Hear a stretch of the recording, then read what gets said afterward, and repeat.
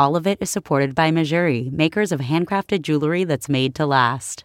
Looking for the perfect Mother's Day present? Mejuri has you covered. Get free shipping on all orders in the U.S. and Canada, plus a 2-year warranty. Head to mejuri.com/allofit or use code allofit for 10% off your first order. That's mejuri.com/allofit. Listener supported. WNYC Studios. Fans of juicy, rollicking, sweet and salty summer reads got a gift this week when New York Times bestselling author Jennifer Weiner's new novel Big Summer dropped on Tuesday.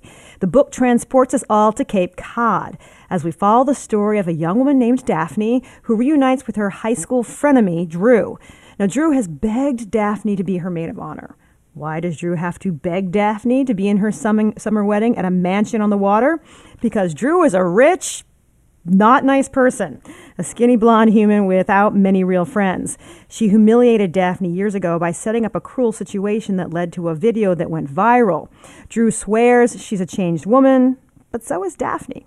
Once insecure about her place in the world and her weight, Daphne has blossomed into a successful 20-something who's made a mark as a plus-size Instagram influencer. Things get crazy at the wedding, lies are revealed, steamy sex is had, and there's possibly a murder. And through all of it, our heroine Daphne is right there. The book handles a lot of issues: class, women's depiction in media, self-esteem, the dangers of living life to be posted online. The combination has earned the book glowing reviews, including one calling it, quote, the perfect quarantine read. Jennifer Weiner, welcome to All of It. Thank you so much. That was the best summary of my own book that I've ever heard. Like, can I bring you with me everywhere I go? That was wonderful. That was better than I could have done. It's better than I have done. Wow. I'll email it to you. So this that was fantastic. So interesting. So this book was already written before your last critically acclaimed book was published. And they're very different. The last one, the novel misses everything. It spanned 50 years, while most of the action in this book happens in this weekend on Cape Cod.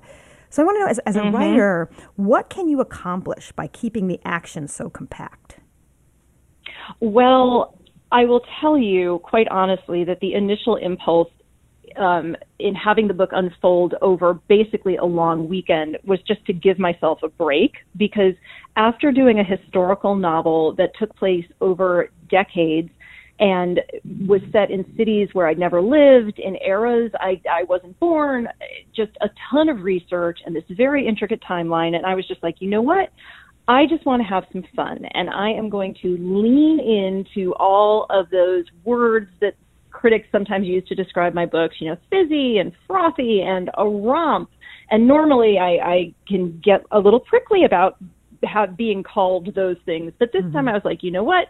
I am just going to have some fun with this. And in terms of the compression of the timeline, I think that it makes for a very fast-moving book, because you're not spending years with these people, and even though you are getting to know Daphne through flashbacks, you're really spending this very short period of time with her. So I think you want to find out how it all ends and see if she comes out on top.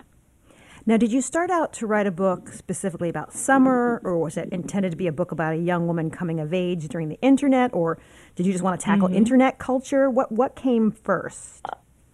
I think the friendship came first. So as you said, Daphne is this young woman. Her parents are teachers. She goes to a very fancy private school on scholarship. And that's where she encounters Drew, who is on the low Ivanka Trump. She is, this gorgeous, well-connected, has every privilege, has everything, but doesn't really have the love and support from her parents that Daphne takes for granted. That's the air that Daphne breathes, and Drew doesn't get it. And we see these two women, we see Drew almost target Daphne in 6th grade when Daphne shows up at this fancy school and turns Daphne into her henchman. And Daphne runs her errands. Daphne breaks up with guys for her. Daphne does her homework. Daphne covers for her when she shoplifts, all for the privilege, or is it a privilege, of basking in Drew's glow and hoping that some of that luster is going to rub off on her. And then she grows up a little bit, and there's this horrible betrayal that goes viral in a way that was painful to write about. It was hard to even imagine going through something like that. I mean, basically, she's body shamed. She has this encounter with a guy, and he calls her fat, and she stands up for herself and says, hey, I may be big, but that doesn't make me a terrible person, and I could lose weight, but you're stuck being a jerk forever. And somebody films it and puts it on YouTube, and it sort of goes around the world in 10 seconds, as those things do.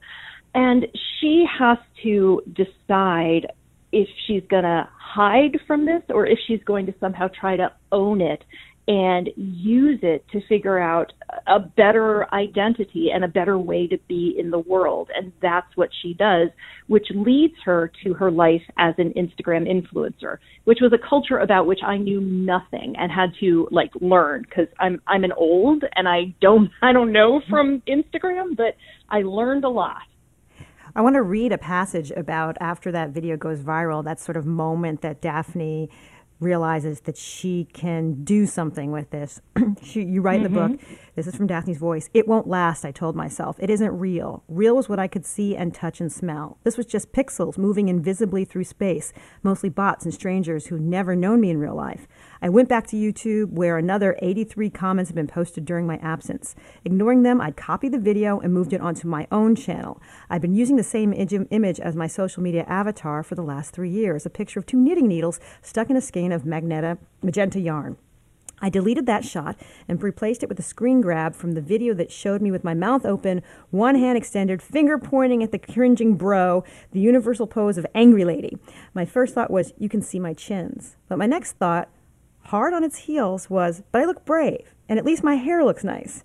I went to my biography. Underneath Daphne Berg, Vanderbilt U, NYC native, happy crafter, I added fierce fat girl, along with the hashtags sorry not sorry and just as I am. I changed the name of my blog from Daphne's Crafty Corner to Big Time.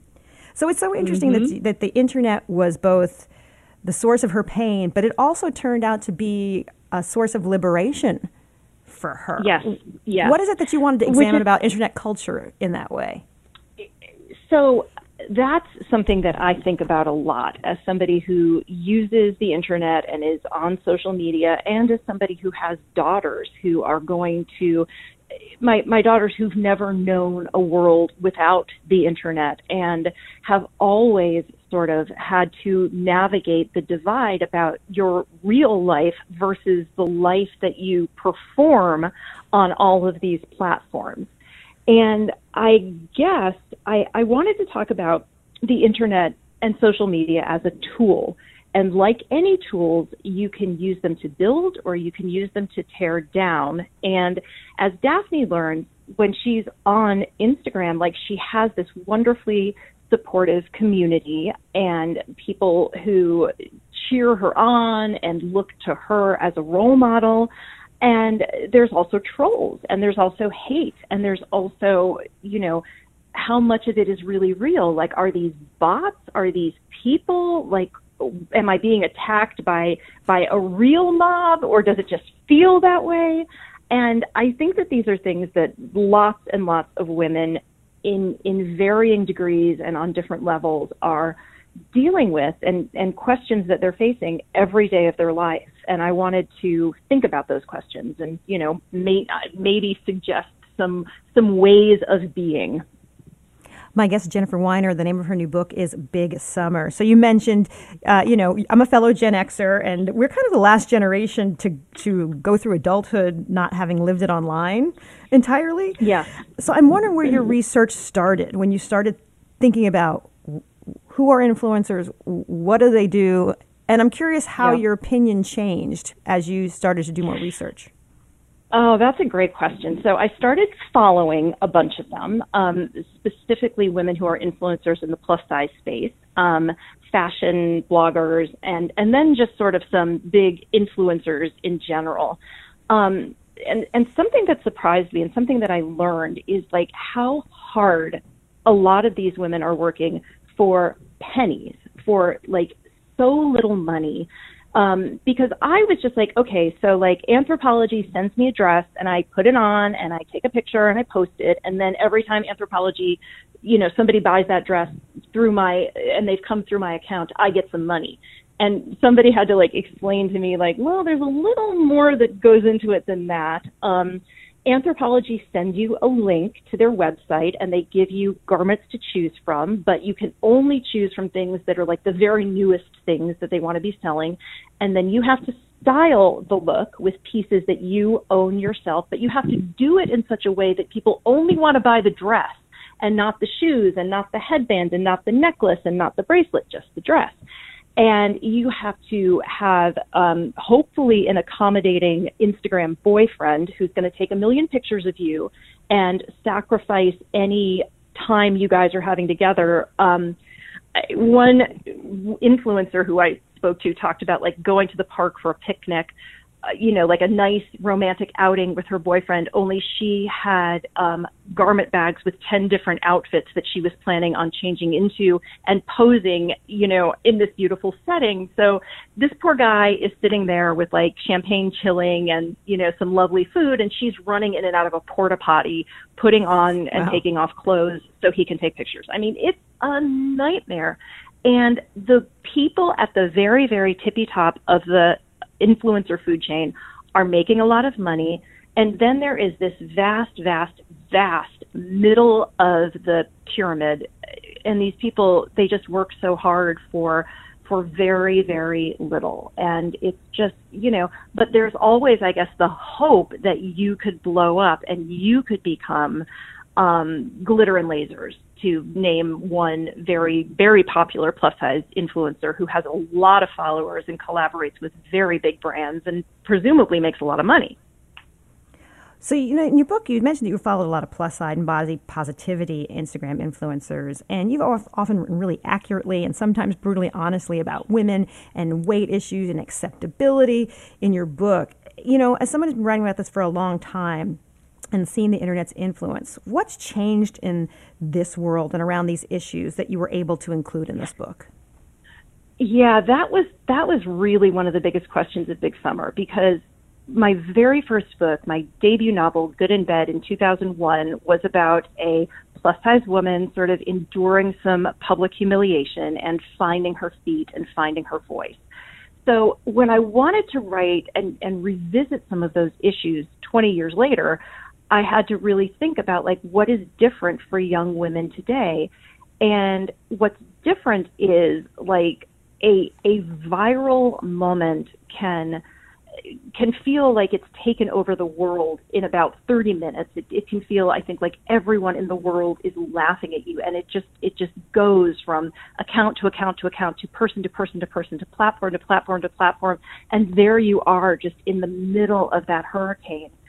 However, the other thing that you can access is a whole lot of positivity that did not exist like when you and I were coming up. Like, I can search hashtag body positivity or hashtag plus size fitness or whatever hashtag and be on Instagram and see thousands and thousands of images of pictures of women with bodies like mine, exercising and dancing and dating and shopping and eating and doing every single thing just out there, in their bodies, not ashamed, which is something I did not get to see as a young woman. And I learned that our brains process visual information different than, like, somebody can say to you, hey, it is okay to be whatever size you are, just be healthy and happy in your own skin.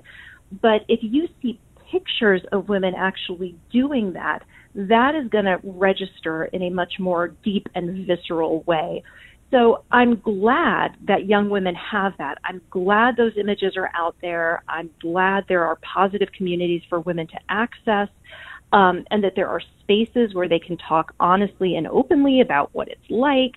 But, if you get one of those mobs coming after you, or just even, like Tess Holiday is a plus size model who I follow, and like literally she can post a picture of herself like in a gym or walking down a street or getting in a like just the most innocuous thing, and somebody will say, you are a drain on our health system, you are going to die and leave your kids motherless, you are a fat, disgusting, just every horrible, cruel, just you're modeling an unhealthy lifestyle for young women, you should be ashamed of yourself, and it's some plus size influencers will engage with their trolls and say, hey, who hurt you that you think it's okay to talk to me like this? But some of them just ignore, some of them block and move on. I mean, it's like Instagram gives and Instagram takes away.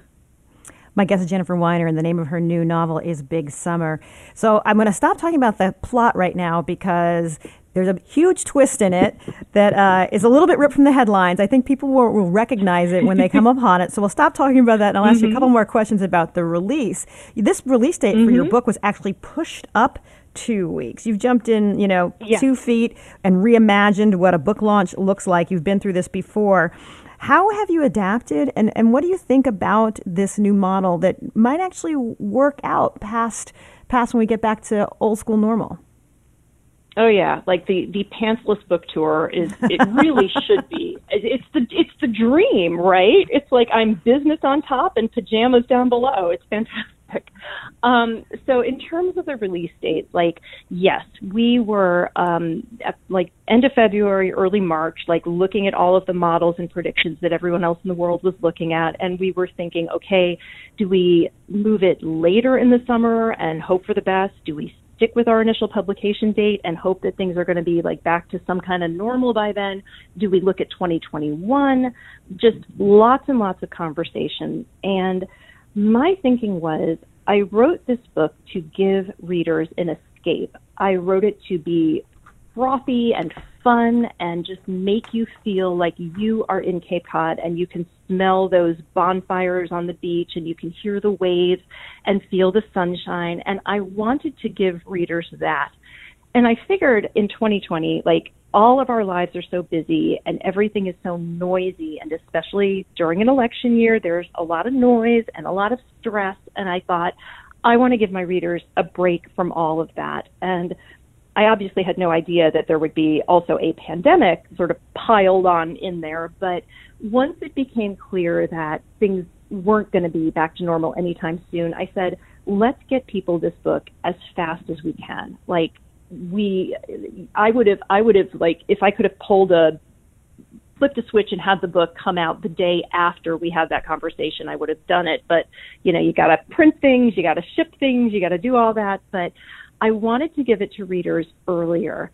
And in terms of the tour, on the one hand, it's been kind of wonderful because I've been able to, through the magic of Facebook and Instagram Live, invite people into my home, into my kitchen, into my dining room. I've done some virtual book clubs in preparation of this launch.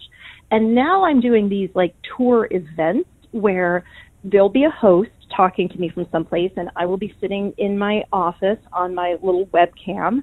And it's hard because you can't see the audience, you can't hear them, and you're telling a joke, and are people laughing? Are they leaving? What's going on?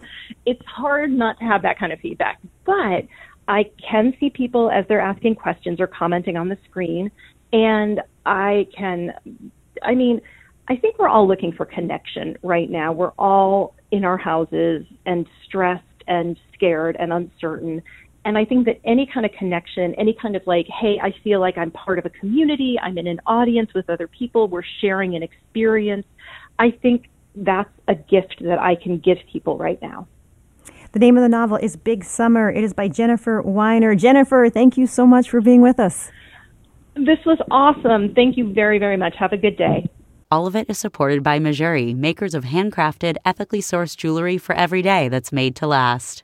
Looking for the perfect Mother's Day present? Mejuri has taken the guesswork out of gifting, offering everything from dainty 14K solid gold pieces to pearls, diamonds, gemstones, and more. Make it personal with an engraving, or if you can't decide, check out their curated gift guide. Let them take care of the rest, gift wrapping included.